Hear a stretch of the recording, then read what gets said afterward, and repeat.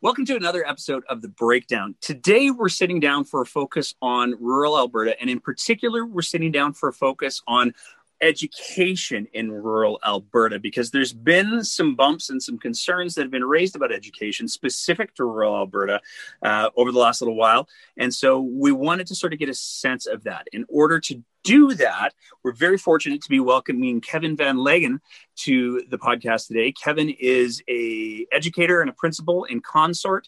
And to be clear, it's Ontario. It's not Ontario. Is that right, Kevin? Correct, yeah.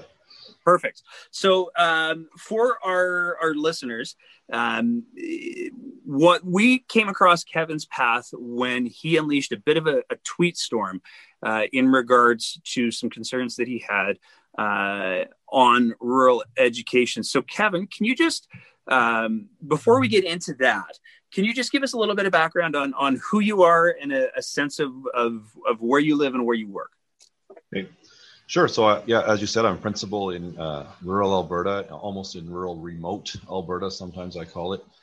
East Central Alberta, close to the Saskatchewan border, actually. Principal of two small rural schools. Ontario is a school of just over 60 students, and Consort's a school over just 240 students. Both of them are K-12 schools. Been principal in Ontario for 7 years, and then the last 4 years I've been in principal in Consort as well. Okay. Now, just for context, how big are the communities that we're talking about overall? Oh, well, Consort has just over 800 people living in the actual town. And about half of our students are from the town. The other half are from surrounding areas. Ontario has 12 houses. So most of our students are coming from surrounding areas and two other towns of 12 houses as well. Okay. Yeah. Would it be fair for me to characterize these communities not only as rural, but agriculture based? Yep. Most families are in some way, shape, or form involved in agriculture, whether they're farm ranchers or they're servicing the agricultural industry in another way. Okay. What prompted you to write the tweets that you did, and then if you can also sort of go into the content of what your concerns were as well. Sure. So this actually happened on Thanksgiving weekend. Premier Kenney released a little video, kind of, I felt a little bit smug, a little bit attacking teachers, perhaps public education, and he was promoting choice in education, and just it didn't sit well, quite honestly, that he did it on Thanksgiving weekend. And then on top of it, I thought, you don't actually understand what choice in education means in rural Alberta and what you're actually saying. So I sat down and I wrote, and I erased and I wrote again. I erased, but I finally came up with something that I was comfortable with sharing. And it did, I first shared it on Facebook and Twitter. And I mean, you saw it, it ended up in the ATA newspaper as well. And basically my point was this, rural Alberta has, my towns have one public school. That is basically the option for students. The other option would be to homeschool. And our rural communities are extremely supportive of their public schools, all the while knowing that they're also very conservative communities. Our MLA was elected with almost 80% of the vote, UCP MLA. And his children go to a very small rural school as well. And he understands this, I'm quite positive of. But I don't think the Premier necessarily understands that. And that's what prompted me to write about, hey, you know what choice in education looks like in rural Alberta? Is that there's an open public school for students to go to. Okay.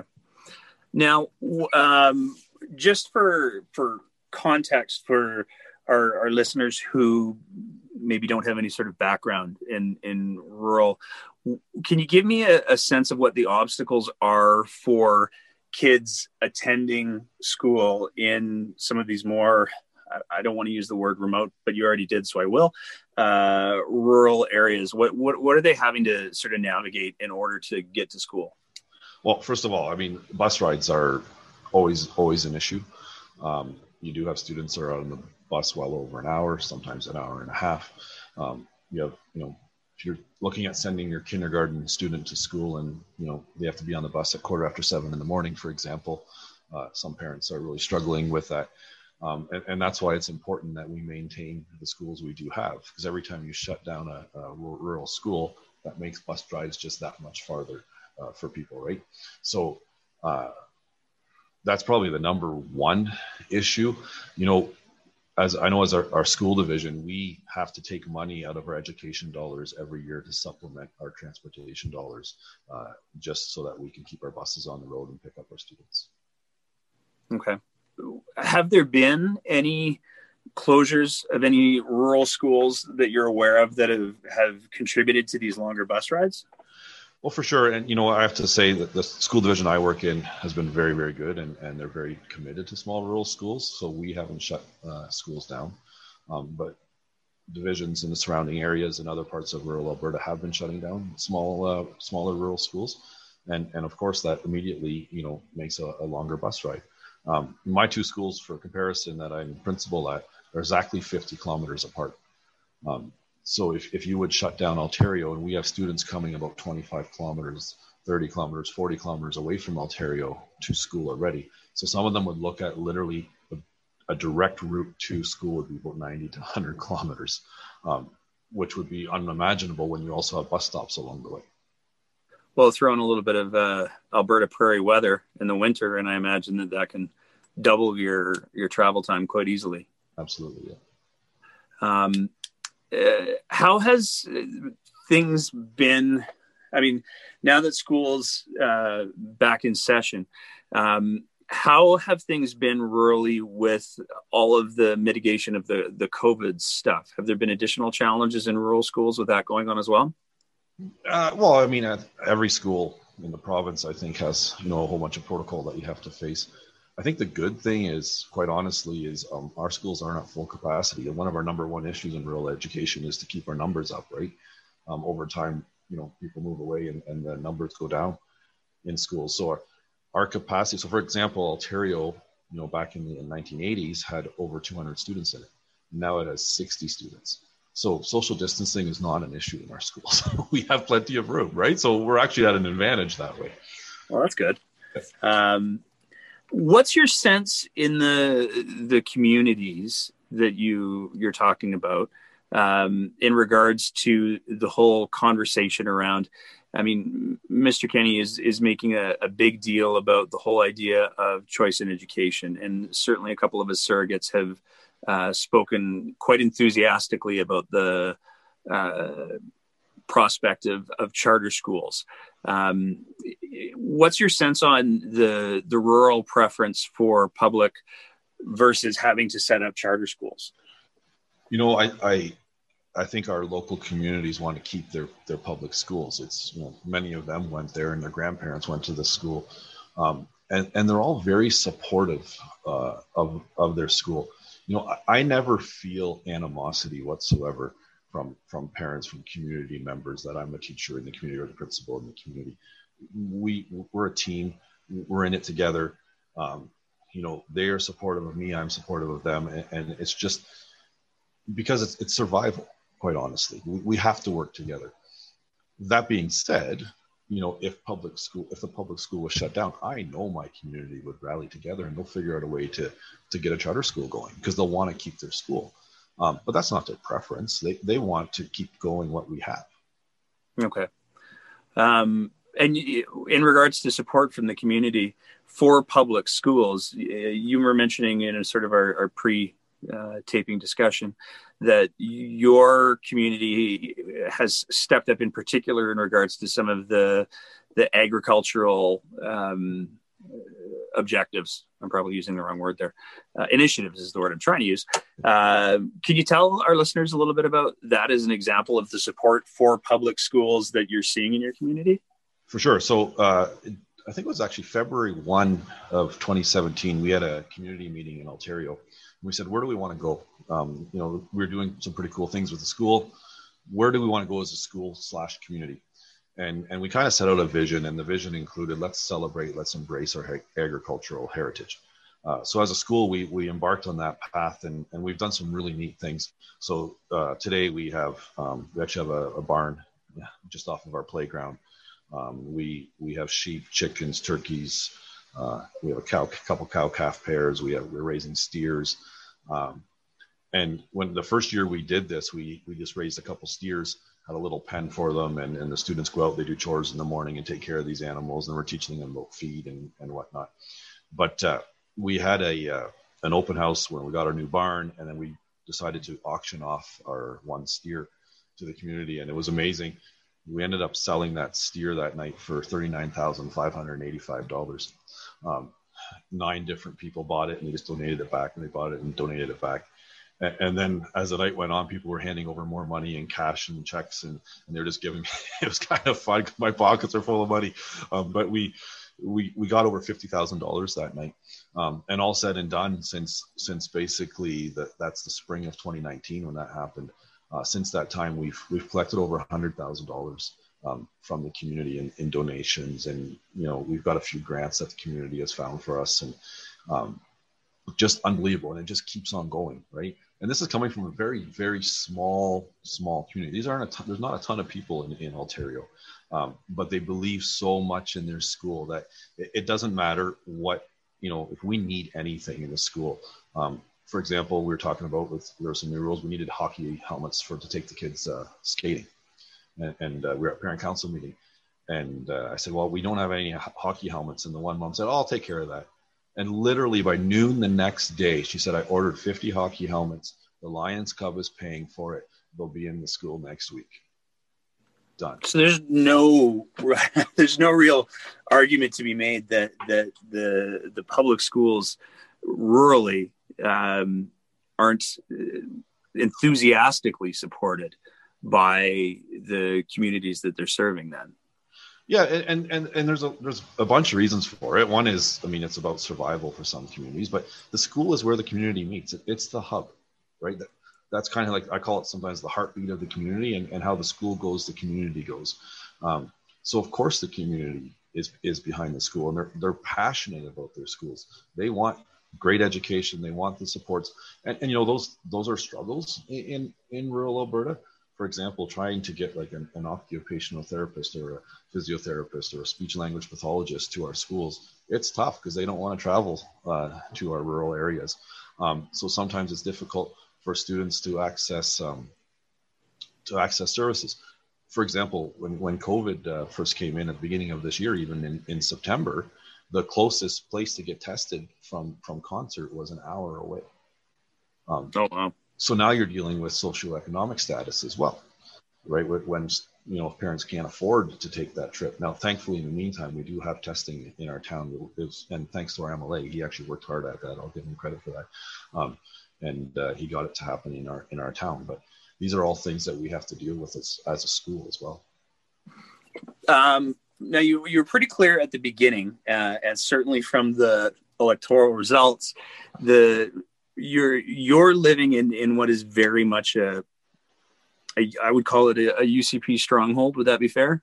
Yep, absolutely. Okay. With that being said, are you seeing or hearing any frustration from the people in the communities in regards to the UCP's current approach to education? I'm actually probably more hearing frustration on a larger scale with the UCP, to be honest with you, because I feel like we're doing a pretty good job in our schools here, and with our local board, we're doing a pretty good job. So we've kind of insulated people from some of the policies perhaps that are coming down. The larger scale frustration with the UCP is, people have said, hey, we elected these guys to get us back to work and to get the economy going. And yes, COVID, everyone understands what COVID has done to the economy. But prior to COVID, things still weren't great, and things hadn't turned around at all. And people are seeing that. So that's one aspect. And then there's decisions ongoing. And we talked a little bit beforehand about the tax situation, taking $80 million out of the coffers of rural Alberta. And I know our MLA worked hard to get it down to $80 million and compared to what it was looking like before.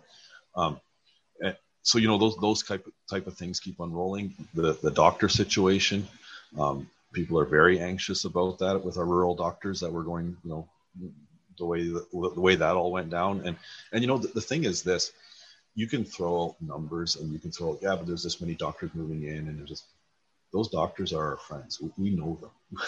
We know them by name, right? And we know how they're struggling, and we hear from them. So I think if I can kind of give a global perspective or a larger perspective of rural Alberta, is we all understand it doesn't matter if you're from the private sector, if you're from the public sector, if you're a teacher, if you're a doctor, if you're a local oil well checker, if you're a farmer, it doesn't matter. We don't care. No one actually really cares what you do for a living. We just want to work, and we just want to raise our families, and just want to contribute to our communities. And we're not interested in that divide that I genuinely feel our premier is trying to encourage. Okay. So the divide piece, one of the things that certainly has occupied a lot of conversation in the political sphere is the notion that, and we've seen this from some of the UCP MLAs. We've also certainly seen it from their proxies and some of their issues managers. The idea that because the private sector has suffered with the economic downturn and the shift in energy markets. And I mean, that's an incredibly complex situation, but the reality is there are a lot of Albertans who are suffering because of it and out of work because of it. Your sense, and please correct me if I'm wrong, but your sense isn't that the average Albertan in rural Alberta is looking for some form of retribution against public workers? No, and no one has come to me and said, you should lose your job because I'm struggling at work. No one has said, you guys should have to cut teachers or EAs in your building because, we're struggling at work. Because they realize we're running very efficient schools out here. We're doing as much as we can with what we have. The other side of it too is, in some cases, I have staff members who have helped keep their family afloat while their spouse has struggled with their private sector job right now, especially in the oil industry, right? So they realize that they're not going to get their job back by firing an EA in the school. That's not going to solve anything, and they see that. Do you think part of it is, I mean, I mentioned this earlier in our little pre-interview chat. I grew up in northern Alberta, in rural northern Alberta, and my memories of northern Alberta and living rurally was that the sense of community was incredibly strong. Do you think part of what's driving that attempt to create a divide is the fact that urban areas don't tend to have nearly as strong a sense of community as rural areas do? I think you're 100% right. My community, I work here as the principal. My children also go to my school. Their friends who are my students come over to our house. My friends are parents of children in the school. We're just one community, and so there's faces behind those comments, right? So when people say, or when politicians say, well, the left wing ideological, union employees, blah blah blah, that's not what local people are seeing. They're saying, hey, that's Kevin. We like Kevin. He's teaching our kids. He's taking care of our school. He's doing these awesome things. We have this agriculture program. We have this other stuff going. And they don't need labels. It's not about labels because they know us as individuals and we know them as individuals, right? So it's just one community that's tight-knit. Well, I have to say, it's really encouraging to hear that as much as the rhetoric that we're seeing coming out of the legislature these days is incredibly divisive, and I feel like even that's an understatement. It's nice to hear that that's not resonating with rural communities or creating any sort of a split or a division in rural communities, because we certainly are, unfortunately, seeing it in the urban areas. Yeah, and I always, like, when I write articles or whatnot, I always speak to rural education because I'm not from urban Alberta, and I don't want to claim that I am or that I know stuff about urban centers, but I just continually feel from politicians, and quite honestly from different stripes of politicians, that the divide isn't there that they think is. And perhaps it is in urban centers, and that's why they're saying it, because they're also from the urban centers. But here in rural Alberta, we don't feel the need to be apart. We believe we can work together, and we're stronger for it. Okay. Has there been, I'm curious, and I don't know if you're comfortable talking about it, I'll ask the question. And if you are, yeah, and if you're not, that's totally okay too. There's been quite a bit of controversy surrounding the proposed curriculum changes. Have you seen any drive for the types of changes, especially with the social studies curriculum, from the people in your community, that they're looking for those types of changes? Not really. There's no traction either way, to be honest with you. Okay. It's kind of like, yeah. Again, our parents are very active in the school. They know what's being taught in the schools. They're okay with what's being taught in the schools. Things like getting rid of discovery math. I mean, that's a nice buzzword. So they say, yeah, we should do math the way we used to do it. And I'll say, well, what is discovery math? And it's not good, right? And quite honestly, I don't know if I can even explain discovery math. I'm not a math teacher, so so sometimes you can get a little bit of those discussions going, but to say that parents like, well, they need to change the curriculum in this province because it's failing our kids, I don't hear that message, and I could be wrong. Maybe I'm missing something, but that's not something that's front and center at all from the concerns of community. Well, it sounds like your school is certainly an example of how schools do have quite a bit of latitude already to supplement programs. Because I can tell you, when I was growing up, we didn't have barn at our school, and certainly when I was going to high school in Calgary, we definitely did not have a barn in Calgary. No, we could do some pretty cool stuff. And the other thing is this. So I'll tell you what matters to parents is, when the schools were shut down in March on the Sunday, I literally sent a notice out to parents, and I was just walked out of my office and talking to a few people here. And 15 minutes later, the school got shut, or they said they're going to shut down schools. So I said, oh, boy, back to the office. But we actually were only shut down for one day, and we were back up and running.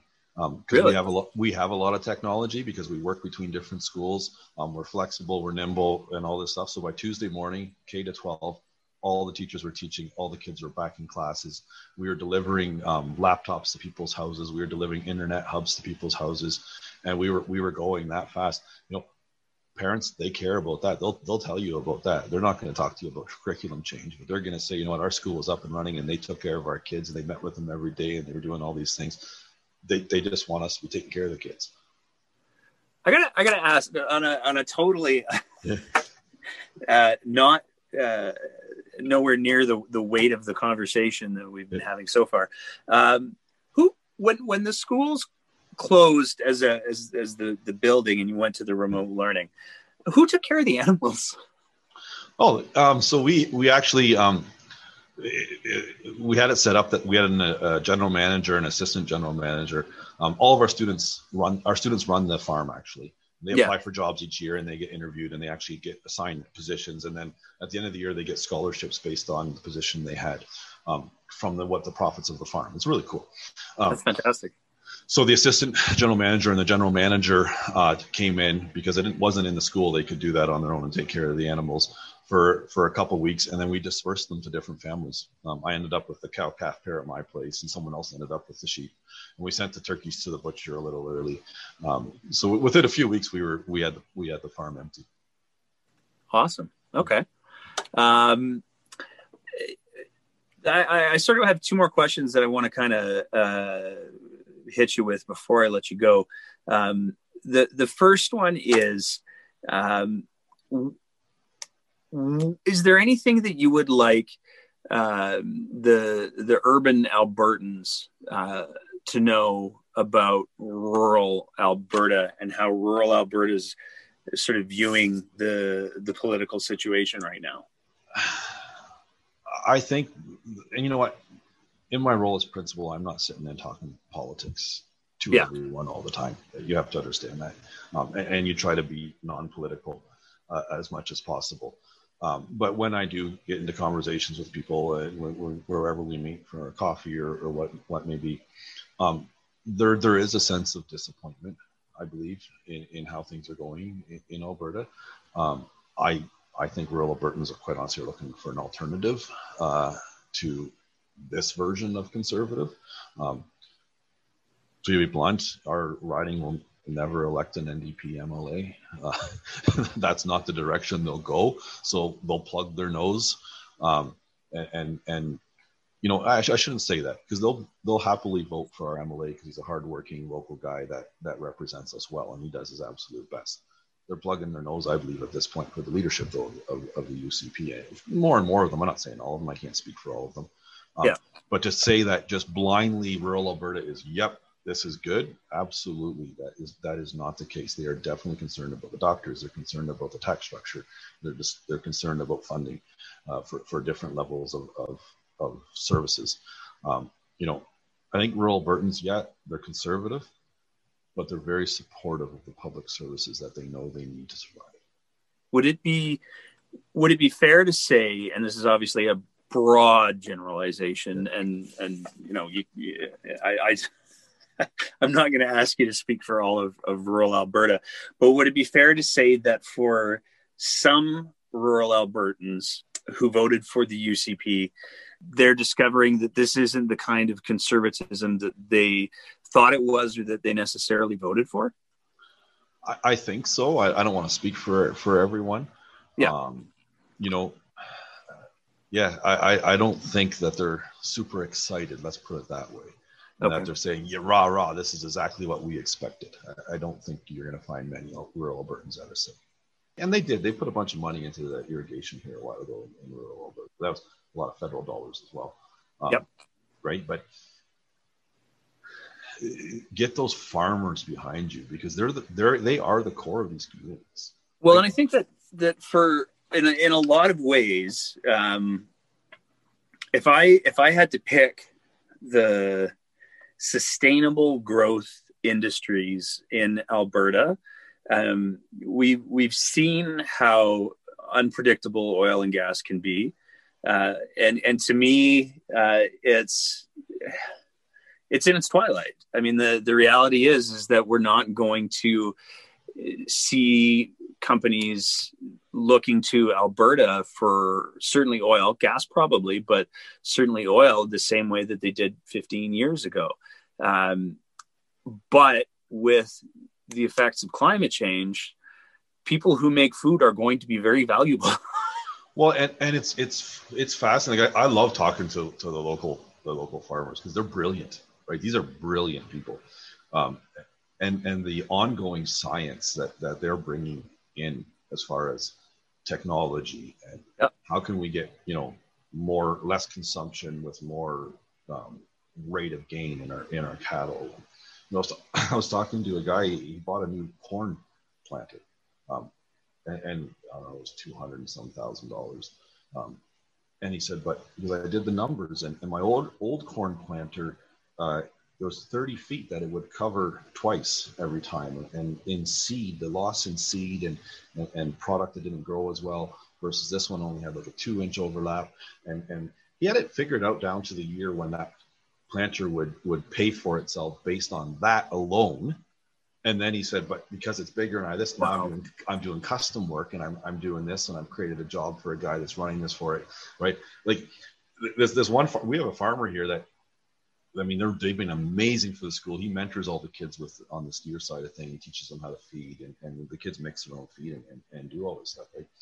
But he's brought in a bunch of, so here's another thing I didn't talk about, but like the temporary foreign worker program that Kenny now just went, boom, done. He's brought in a lot of temporary foreign workers. A lot of them are from Ukraine, and their wives and children have followed, right? And we're rebuilding a rural community with these families.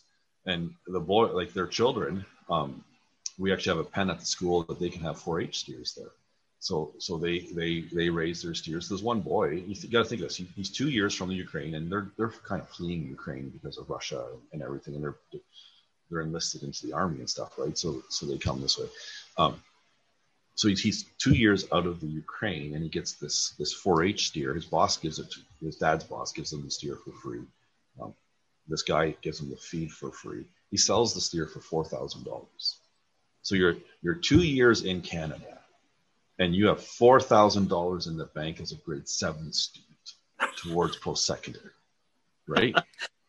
Awesome. This agriculture. There's so many opportunities in agriculture to do this kind of stuff, right? And for the whole family and for the whole community, right? When like the pipeline, it's just west in between my two schools. You can see where they're making room. Which one is this one? One that's going down to the States, or supposedly going down to the States. Well, it'll all depend on what happens over the next couple of days. Yeah, exactly. It's cool. You see a lot of things happening, but all that happens to our community is for a couple of months. We have a lot of guys going to the local bar and eating at our restaurants, and they're fine. They're great, and on they move. It doesn't do anything long term for our community. But agriculture does, right? And so I'm curious because one of the things that I've very anecdotally heard is that there are many small towns across Alberta that are kind of struggling to stay alive. And what you just described very much sounds almost like the kind of settlement that happened early in Alberta's history and that caused those towns to grow in the first place. Do you think that there's a parallel between the temporary farm workers bit? Yeah, I think so. And so I think there's a bunch of things going there. But you know what? It genuinely starts with the school, because those guys used to be coming alone, and they weren't taking their wives, and they would go home for 6 months of the year, right? And then we had one family, and we really took care of that family in the school, and we started teaching the mom English, right? We offered her language learning and stuff, and that brought the next family, and these kids are having such a great time in our school. So now the young families are watching this and saying, well, we're going to stay in this community because we love this school. So it's the farmer, he's happy because what he discovered is his best employees are those 30 to 40-year-old guys with children, with a family, because they're dedicated, right? They want it. Now they're starting to become Canadian citizens, these people. We have 3 of them that are Canadian citizens now. That's awesome. Right. And it's actually a model to rebuild rural Alberta, right? And when I talk to the farmer, like they absolutely will say it, is because we actually had a meeting with a municipal person. They're like, well, you guys have this farmer that's hiring these families. That's why your school has these kids in it. And the farmer's wife's like, no, yeah, we're hiring these families, but the reason we can hire families is because we have this school that's taking care of our kids and it's taking care of so many things for us, right? And so they're experience a benefit on their farm. These families are happy. And actually the next thing we're doing so that the dads are happy, dads have a great job, kids are happy, moms are happy because dad and kids are happy, right? So you want to talk about traditional 100 years ago, that's exactly what's going on, right? But we're actually, we're going to build and I found what was formerly the one-room schoolhouse of Ontario. And I'm going to bring it back to Ontario, and we're going to rebuild it. And we're going to make it into a little cafe, tea shop, and we're going to sell the product from the barn through there. And then these Ukrainian families get to run little micro businesses out of there. And one lady wants to start a pierogi making business, and we're going to have like Ukrainian nights and stuff. So we're going to create businesses for these women to run.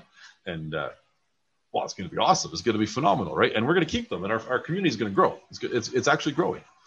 That's awesome. The last question that I want to sort of, and this is probably the easiest one that I'll throw to you. Is there anything else that you'd like people to know about rural education, the challenges associated with rural education? And I mean, free for all. Is there anything else that you'd like people to hear? Well, I'm going to go on the positive, if I may. Absolutely. I think actually COVID has taught us something, and that is that it is possible to work from home. It's possible to do a lot of cool things from different jobs that you don't necessarily have to be in the city. And in rural Alberta, I think we do have a really great education system in our schools. I think we're rocking it. We have great teachers, we have great leadership, and our schools have small class sizes. My school here in Concert has a 15-to-1 student to teacher ratio, and in Ontario we're at about a 12-to-1 student to teacher ratio. So we have smaller class sizes, and our students' needs are, I believe, we're doing a great job of meeting them. And it's a great place to raise a family, right? So, I mean, I tell people from our urban centers, move to rural Alberta. It's where it's at. Well, I can certainly tell you that my memories of growing up in rural Alberta are some of my most treasured. So I hear you. I want to thank you again so much for being willing to sit down and share your perspective and taking the time to do that. And is there anything else you'd like to add at all? No, thanks. And thanks for taking the time. And I think better times are ahead, but we got to keep on promoting what we have out here and protect rural Alberta as much as we can, especially our education system, because man, if some of these more small schools end up shutting down, it's devastating for local communities. All right. Well, thank you again. Okay, thank you. And that's our show. As always, if you appreciate the kind of content that we're trying to produce here at The Breakdown, please consider signing up to be one of our monthly sponsors at our Patreon page at www.patreon.com/TheBreakdownAB. For just the price of a cup of coffee every month, you can help us to continue to try to produce the kind of stories that we're doing in the way that we're doing them. Additionally, if you're listening to the audio version of our podcast, please consider leaving us a rating and a review on whatever platform it is that you're listening to, because it's those ratings and reviews that help us get our podcast in front of more people. And finally, if you're not already following us on social media, please consider following us on your favorite social media platform, all at The Breakdown AB. Thank you for your time.